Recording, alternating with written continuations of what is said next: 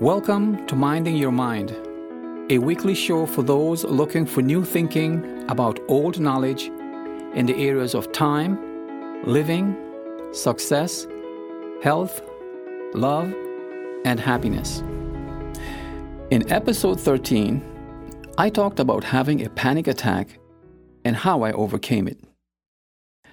I've said it many times before, and because for me, it is true. I write out of pure inspiration. Most of the time, what I write or talk about are things that simply occur to me. They just come to mind. Hello, William Garcia here. I am your host and author of the book titled Now O'Clock, Being Mindful, It Always Is. Often enough, I do not recall any triggers that get my mind firing on a particular topic. If there are, they may come from a spark in my subconscious mind. It is the only explanation I have for now, but I don't know for sure. Maybe I don't need to know if all I want to do here is share my thoughts with you, not offer advice. Furthermore, you may want to question what I talk about, and that is a good thing. I'm with you. Question everything, now more than ever. We used to when we were children, remember? Now, why was that? Is it a natural ability we have lost or was taken away from us? Maybe it is neither. But I have my thoughts about what it could be. In a moment, I will share my mind about why I believe it is something too many of us have allowed to happen. Just keep an open mind and know that my thoughts are mine. Many of you will agree or at least be able to make sense of what I say. But do not ignore what have been established as facts. I don't. I just have my own perspectives. Still, when I say question everything, you may as well question established facts too. Why not? After all, facts can only be applied in the present, and change is a perpetual constant. I'm almost sure you agree. I have my own perceptions about life and living during these extraordinary and challenging times, and yes, people with similar perceptions are more likely to have a positive and engaging meeting of the mind about a particular topic. I hope we can engage. In life, and about so many beliefs and customs, I may be right and you wrong. You may be right and I wrong. We may both be right or we may both be wrong. It may depend on people, place, and time, right? But what if there's no right or wrong when it comes to life and living? In many cases, right or wrong may seem to be arbitrary when they are not. Such it is with the unfamiliar. Even so, this may not be a bad thing. It shows me there is no one way. There is your way, and there is mine. My way is my one way. Your way is your one way. When we have similar perceptions about a particular topic, we can share one way together. We can have a positive and engaging meeting of the mind. Think about it as connecting and disconnecting with different people on different topics at different points in time and places on your journey through life. Actually, we have been doing this all our lives and will until we run out of life. There's no great secret here. We have always been related to each other as humans, though not necessarily in a familial sense. It's just life. Everything and everyone in life relates to or is connected to everything else and everyone else in life. Although Already, there are many customs and beliefs among different people all over the world. For example, as they say, when in Rome, do as the Romans do. And people do. And it's okay. It's the way it ought to be. There will always be more than one way, and most of them, fortunately, are good ways. Meanwhile, we should all just leave the judging of others to God. I believe it makes living along and getting along better and easier. As it is, most of the people in the world are doing just that, right? Makes me wonder if in the end, nothing else matters. At least, not enough to hurt each other about. Anyway, today, what is true or false may not matter tomorrow. And I get that we rely on things being there then. The question becomes, will I be there tomorrow? Of course, I can't know that. I can't know simply because everything evolves with the passage of time, and because it does, we are always living in this new moment for the first time. That one may not be mindful and aware of this changes nothing. You don't need to know if it is raining somewhere for it to be raining there. Then there are the mindful ones, perhaps you, who adapt as time spends life, even as it opens new windows for us to explore with open eyes, minds, and most importantly, a keen sense of curiosity. The keen sense of curiosity we had when we were children. The same sense of curiosity that begged us to question everything. It is the pursuit of answers through questions born out of curiosity. It is how we as individual and the collective mind acquire and make sense of new knowledge to be applied to the advancement of our existence as a species. Having said that, the pursuit of knowledge is a never-ending journey. At least it appears that way to me, since there will always be more unknowns than there are knowns. How do I know that? I don't. Do you? Of course, there's no great revelation here. No one knows everything, not even the collective mind. Remember, when the prevailing belief was that the world was flat? Well, the pursuit and the evolution of knowledge and its application to the past present took care of that, didn't it? I know, I did mean to say past present. Because remember, every past was first a present. It is just that we're accustomed to simply say the past. Still, I like the word present. I'm always in it. So are you. The reality is that our presence in the now becomes the past almost simultaneously. But it does not change the fact that we were present in it. Who says the past must be more than an instant ago? It is still the past. Who says the future must be more than an instant from now? It is still the future. Sounds like I'm splitting hairs here, right? Well, I'm not. What I am splitting here, though, is life from time. A quote titled, "The Only Time."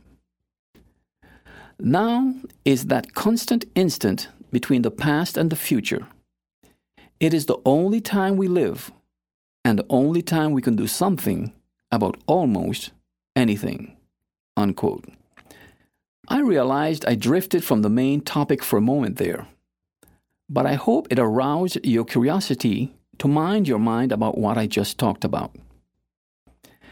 Still, talking about knowns and unknowns, to date, The history of human knowledge may be contained in what I refer to as Volume 1 of a vast yet finite set.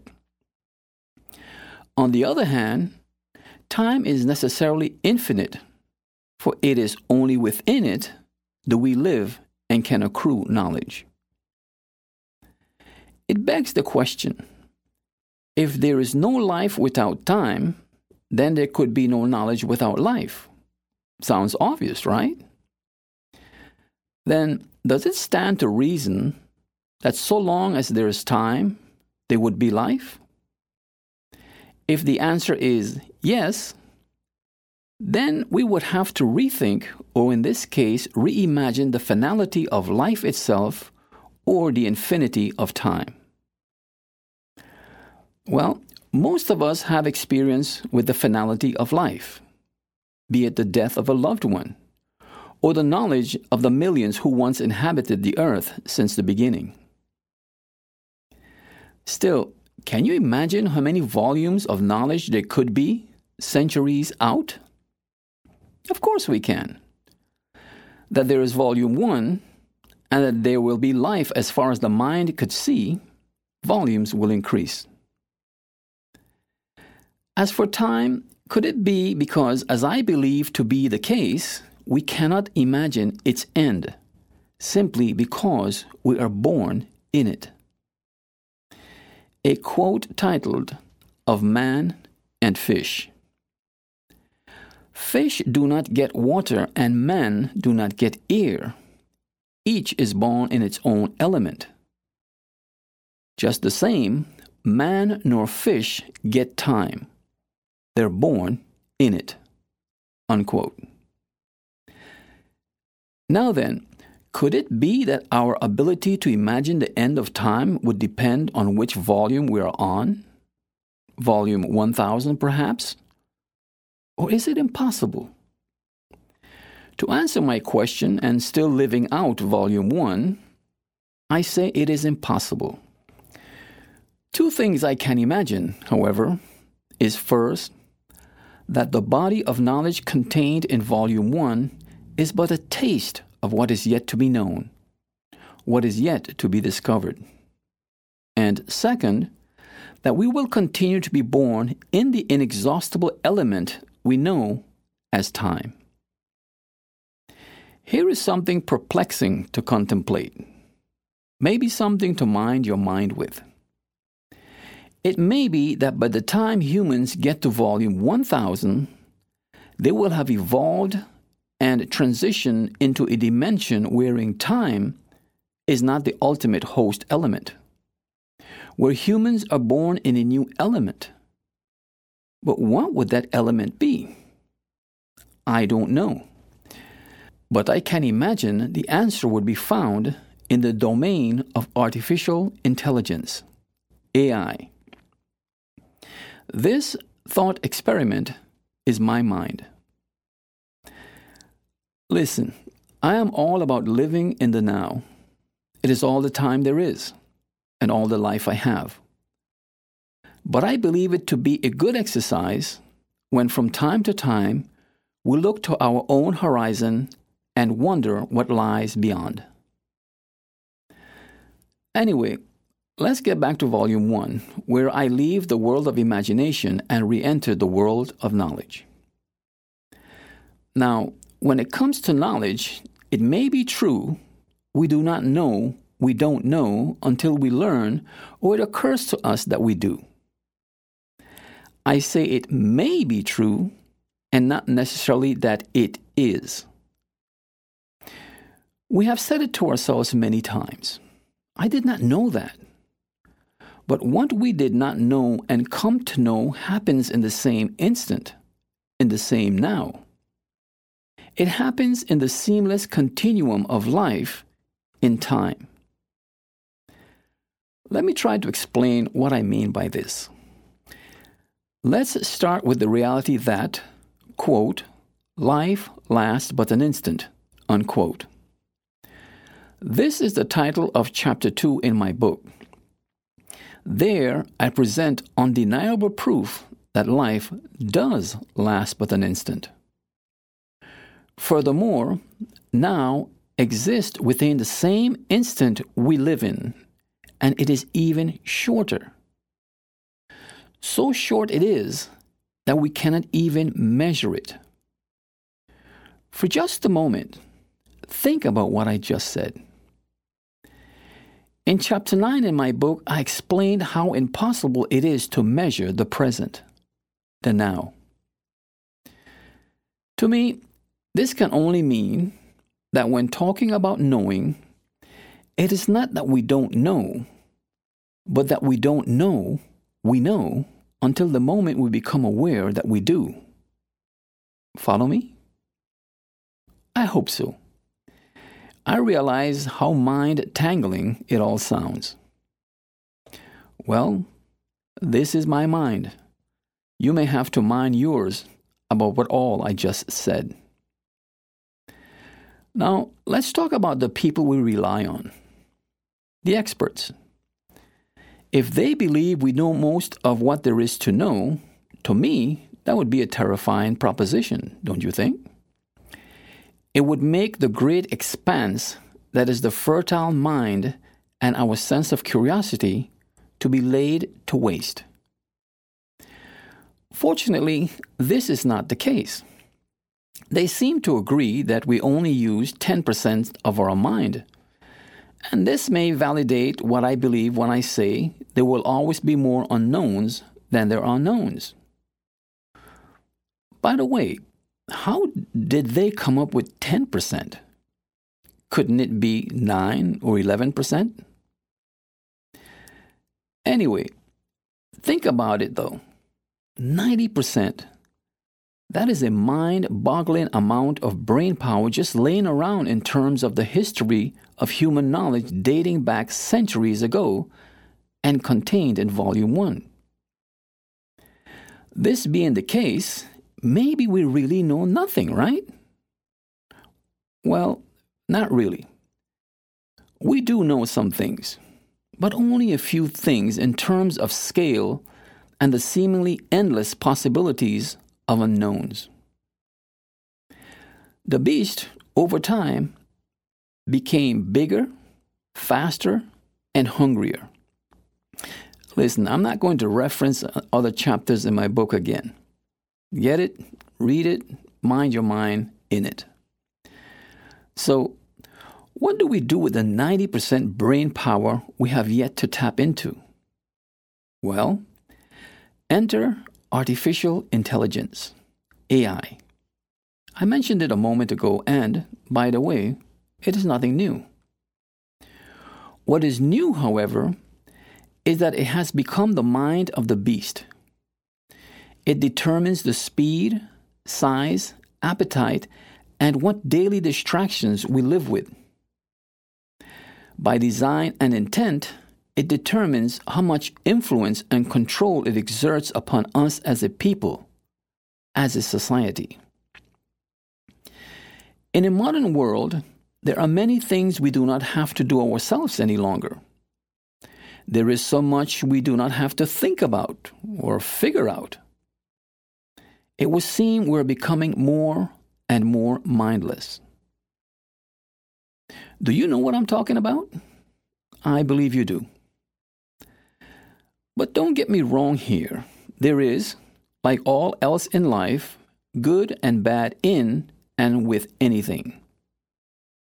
But the speed of AI appears to have no limit. It is like there is a by date and no one knows what it is. It is like there's a gravitational force pulling us or sucking us into the future at speeds that keeps us moving so fast, while at the same time being constantly distracted with the next new thing. New things that become obsolete even before they are old. With speeds that could cut in half the time, the 90% brain power we would normally tap into to perpetuate humanity. What is the hurry? What are we racing against? It can't be time, right? But what if I am not or do not want to be in a hurry? In that case, you may have to make up your own mind about how fast you need to go or how fast you want to go to live. I choose to set my own pace while I can. To quote the great Mahatma Gandhi, there is more to life than increasing its speed. Listen, it is simple. We are either in control or controlled. Stress anyone? By the way, do you know the boiling frog syndrome? If you don't, look it up. Slowing down to taste life one sip at a time is doable, manageable, personal, and worth it. Life is about more than just being alive. It is about living. Cheers. What is the buy date again? Listen, don't panic. Well, just a little bit. At least there is the great equalizer, that which cannot be manipulated or managed even by AI. Of course, I'm talking about time, but you knew that, right? You see where I'm going with this thread? Maybe not. You may have to listen to this episode again. Maybe you may have to listen to all my previous episodes to get a better sense of my perspectives, my mind. In many cases, you will find that we can engage. Anyway, what about real intelligence? What will we do with the 45% we may not have to use? They say the brain is a muscle. If that is true, what happens when a muscle is not used for an extended period of time? Does it atrophy? Of course it does. Now, can you imagine what that could mean? It could mean a complete surrender to AI. It could mean that in a not too distant future, the human brain may go from weighing 3 pounds to 1.5 pounds. It could be that we become less human. Listen, I realize this all sounds unrealistic, and even if it is not, I don't see this happening anytime soon. Either way, none of us alive now will not be at that time. Maybe the expert know if what I am talking about is fantastical or that there are elements of truth to it. If they don't, maybe AI will let us know.